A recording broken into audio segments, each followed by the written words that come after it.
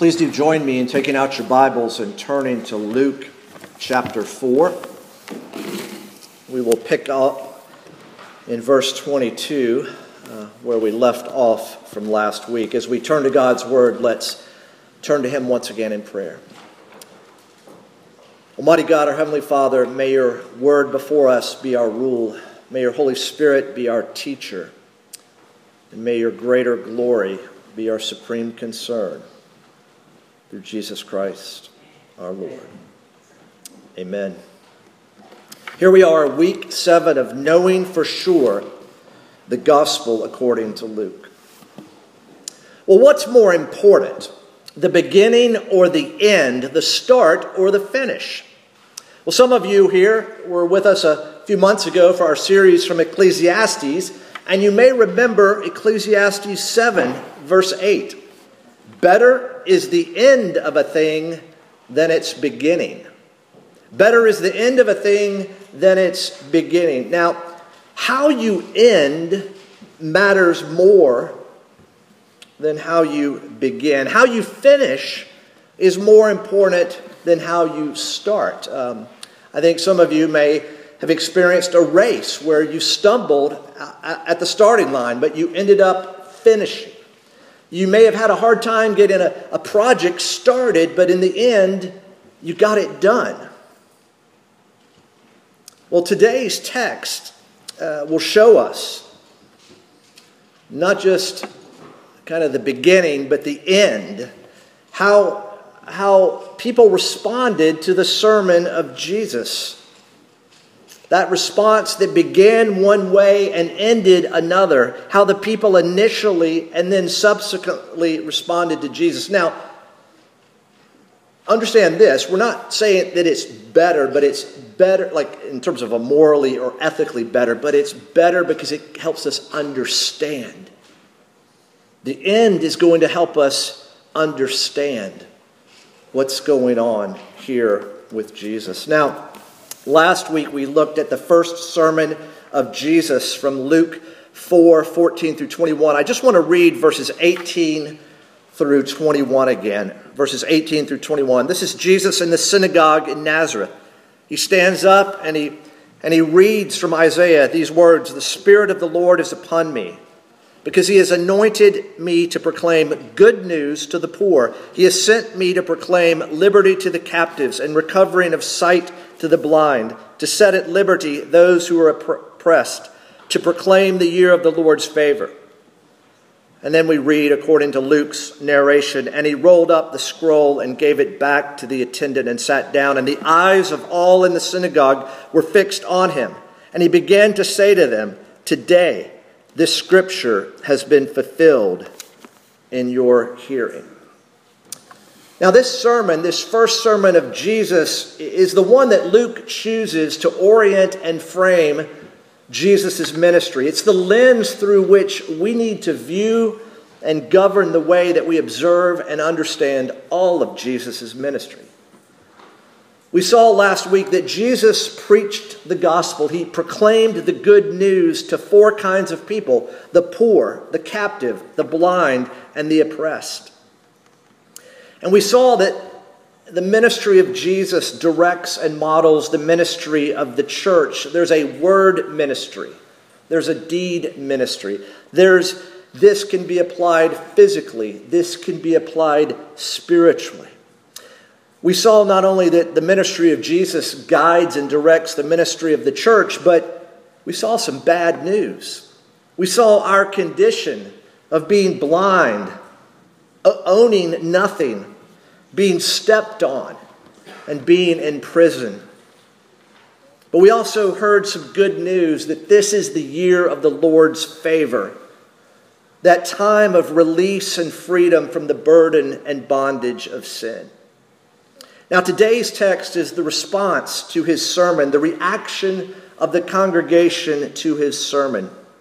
But before we look at that, let's step back again and remember Luke's purpose and plan.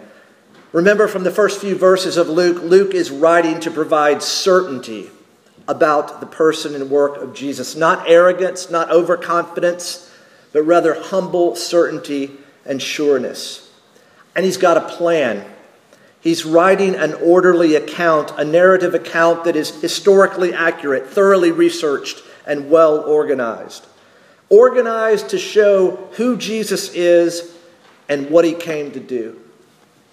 And if you have to go to one place in all of Luke, go to Luke 19:10. The Son of Man came to seek and to save the lost. All kinds of people lost in all kinds of ways. And today's text, just like last week's and the week before and the week before and next week and the next week, today's text will help us get to know Jesus as he's revealed, as he's made known through Scripture. We're going to see today the movement from reception to rejection, from welcome to wrath. Look with me as I begin the first part of verse 22. And all spoke well of him and marveled at the gracious words that were coming from his mouth. Jesus was evidently a good speaker. They spoke well of him. They marveled at these words that proceeded from his mouth. But look with me, skipping down to verse 28. 28. They were filled with wrath. They went from welcome to wrath, all in the synagogue. All spoke well of him, but now all in the synagogue were filled with wrath. And they rose up and drove him out of the town and brought him to the brow of the hill on which their town was built so that they could throw him down the cliff. What a transition from welcome to wrath, from reception to rejection. There's a movement of all speaking well of him to all being filled with wrath. Earlier, you heard from the New Testament reading, John 1:11. He came to his own, and his own people did not receive him. We've looked at that in some detail in years past. In John 1, did not receive him. They rejected him. And if you want to look ahead as how this looks ahead, remember what took place on what we call Palm Sunday. Hosanna. Blessed is he who comes in the name of the Lord. Hosanna in the highest. Praise, adoration, joy. A Hebrew expression meaning, God, save us. Save us. Less than a week later, many of the same people crucify him. Hosanna, crucify him. All speaking well of him, all filled with wrath.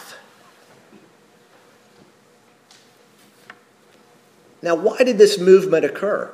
How do you go from reception to rejection, from welcome to wrath? How?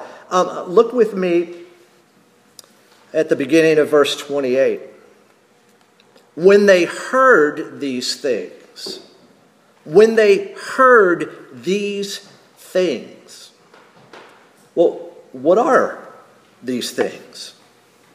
Well, we're going to look at the words of Jesus. That word that's living and active. Jesus' words, Jesus' ministry exposed them to themselves. Remember the words in, I think it was 1 Samuel, that God does not look at the outward appearance, but God looks at the heart. Here's the Son of God not looking at the outward appearance, but rather looking at the heart. So why was Jesus rejected? How did welcome become wrath and reception become rejection? Well, Jesus exposed them to themselves. In his response to their comment, look at verse 22. And they said, is not this Joseph's son? We'll talk about that in a moment. But in response to their comment, is this not Joseph's son? Jesus is going to expose their demand, their hostility, and ultimately their unbelief. Jesus is going to uncover and expose their demand, their hostility, and ultimately their unbelief. So again, let me read verse 22. And all spoke well of him and marveled at the gracious words that were coming from his mouth. And they said, "Is this not Joseph's son?" And we continue. And he said to them, "Doubtless you will quote to me this proverb, 'Physician, heal yourself. What we have heard you did at Capernaum, do here in your hometown as well.'" Here's an early instance in Luke's gospel where we see that Luke is showing us that Jesus is fully human, but he's fully divine. He knows what they're thinking. And we'll see that more clearly as we go in Luke. But in this desire to be shown here and now what Jesus they had heard he had done in Capernaum, the largest city in Galilee, not too far from Nazareth, they were saying to Jesus, "Show me. Prove it. We've heard, prove it. Show me. We want to see the miracles. We want to see it with our own eyes." Let's stop for a second. Here's a danger that people, all of us, are always encountering, and that is this: the demand for God to prove it. Prove it. I'll believe if you do this for me. I'll believe if you do that for me. I will believe what you say about yourself and other things if you will just prove it. Show me. They're putting, in other words, Jesus to the test. Jesus is exposing their demand for a miracle, for a sign, for proof. They can't base it just on what they've heard. They're not sure they believe it. After all, he's a hometown boy. Now, Jesus moves on from this proverb illustrating a truth, this proverb of heal yourself. Oh, if you can heal others, heal yourself. Show us, prove it. He's going to move on from that proverb illustrating a truth to a statement of a truth grounded in the history of Israel. Look at verse 24. And he said, "Truly, I say to you, no prophet is acceptable in his hometown." Now, who's a prophet? Well, a prophet is someone who represents God to the people, someone who proclaims the word of God. And in the history of Israel, especially in the books of Kings and Chronicles, where you'll see the narrative accounts of the prophets, God's people are often opposed to the prophets and they reject the prophets. And whether they be major prophets like Isaiah, Jeremiah, Ezekiel, whether they be minor prophets, the prophets face opposition from God's people. The prophets face rejection of the people. You see, Jesus is that hometown boy, but he is no hometown hero. Is he not Joseph's son? Because, the rumors were, we know he's Mary's son, but is he really Joseph's son? There's a cynicism. There's a skepticism. In Mark, about this same incident, we read these words, "And he," that is Jesus, could do no mighty work there." So not only is there a danger of demanding God prove it, but there's a danger of being hostile to God's word.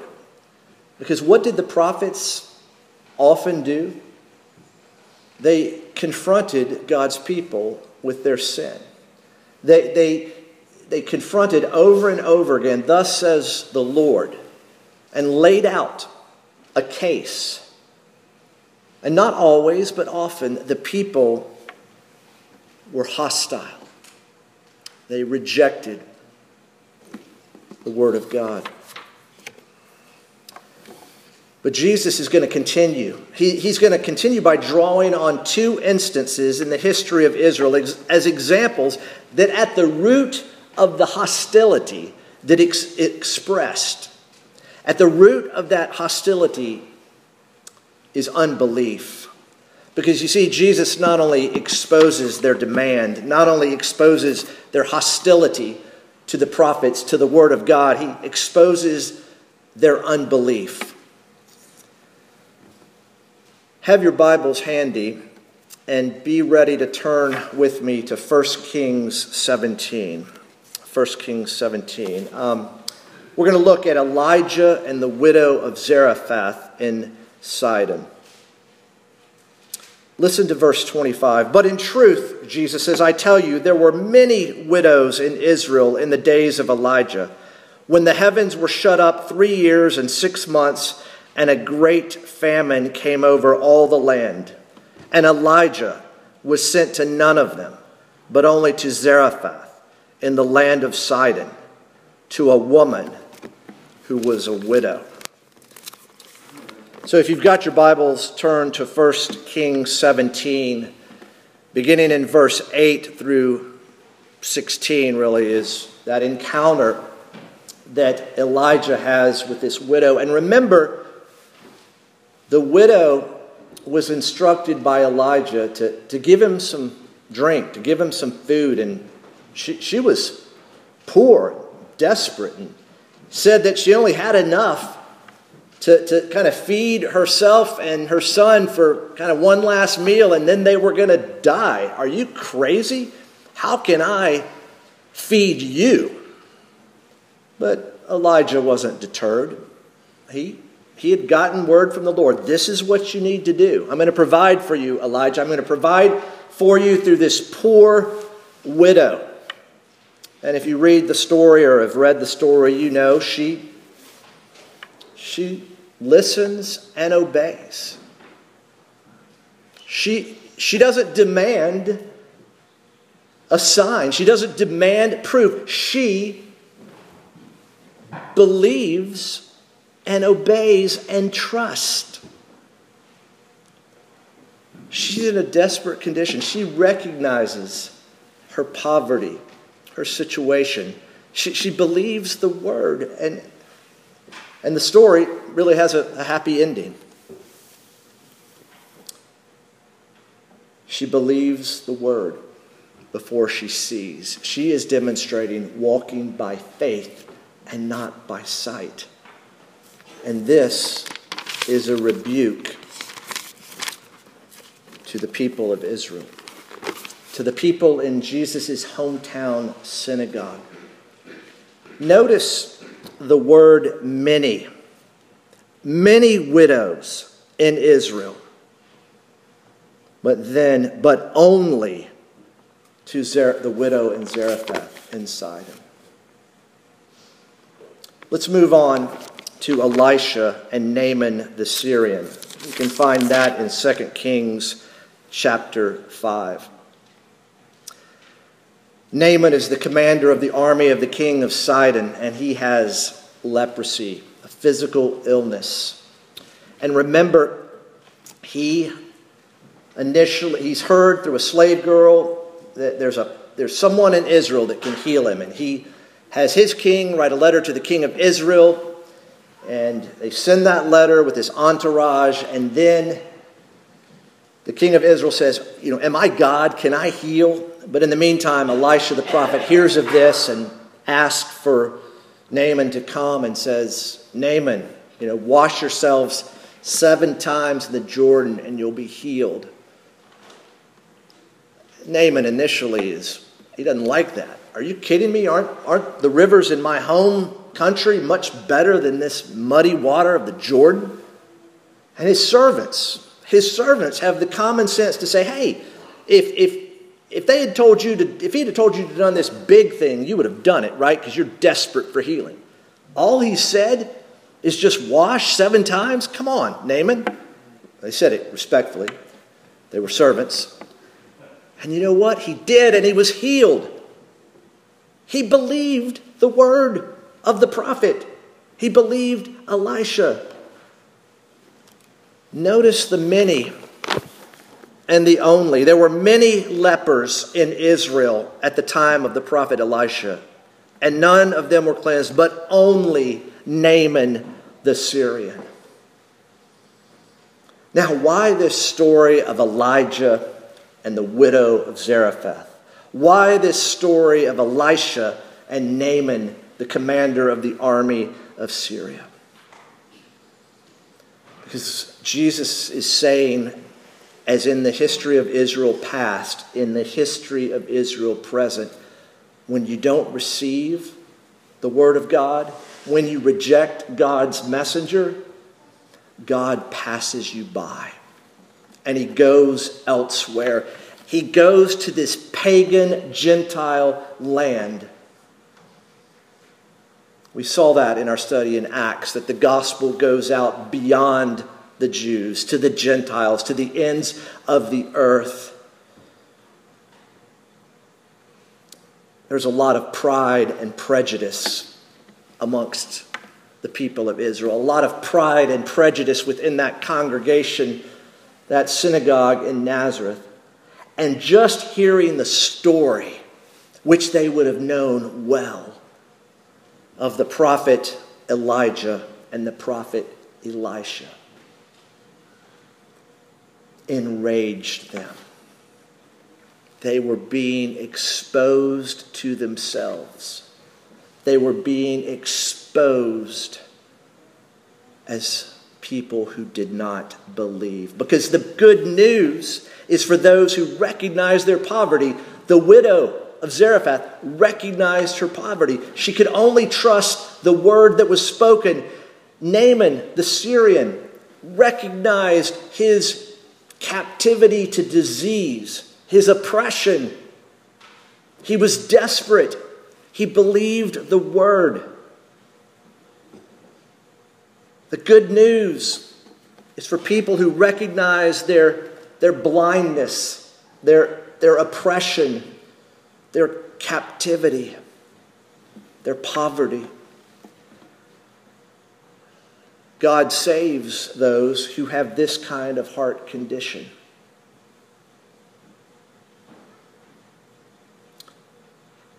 And the good news is God changes hearts, doesn't he? There's a danger in trying to put God to the test. There's a danger of being hostile to God's word. And there's a danger, an ultimate danger of unbelief. You see that passage in Mark chapter 6 continues, and he marveled because of their unbelief. You know, when is Jesus astonished? When does he marvel? When does he just cannot believe it? It's when people don't believe. The danger of unbelief. Look at the action. Again, verse 29. They rose up. They drove him out of the town. They brought him to the brow of the hill on which their town was built so that they could throw him down the cliff. I hope that would never happen here. For any preacher, that the response would be to kill him. But that's what's going on here. Jesus went away. Look at verse 30. But passing through their midst, he went away. Luke doesn't tell us how Jesus escaped. It's probably not important for us to know. John in his gospel says a couple of times, his hour had not yet come. His hour had not yet come. It wasn't time yet for Jesus to be thrown down. Jesus went away then, but later we all know that Jesus went to the cross. Again, that crowd that shouted, Hosanna, pray, God save us, is the crowd that less than a week later shouted, "Crucify him." You see, the last words of this congregation were more important than their first words. The end was more important than the beginning. The finish was more important than the start because it revealed who they really were. I mean, most people can make a good first impression. The issue is, what is that person like down the road?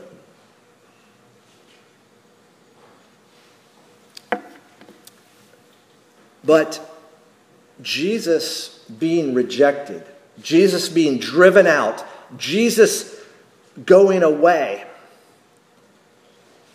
is good news. It's good news for us because the rejection of Jesus then is our only hope of being received now.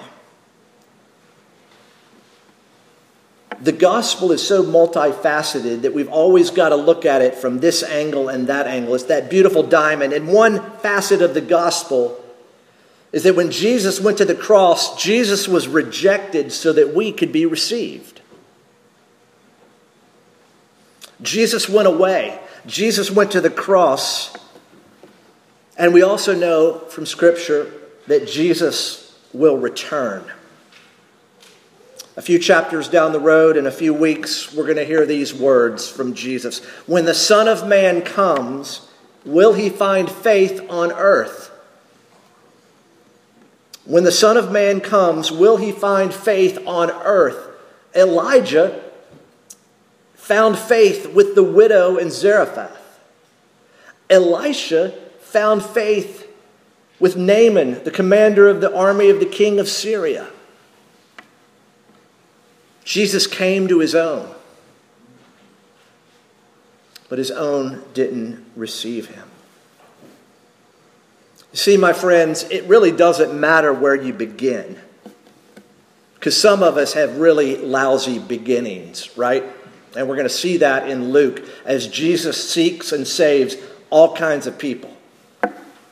Doesn't matter where you begin, it only matters where you end up. The end is more important than the beginning. The finish line really is more important than the starting line. You see, beginning with Jesus is a recognition that he was rejected so that you could be received. And ending with Jesus is a recognition that for all of eternity, you will be with him. God with us. Emmanuel. Such great news. Such great news.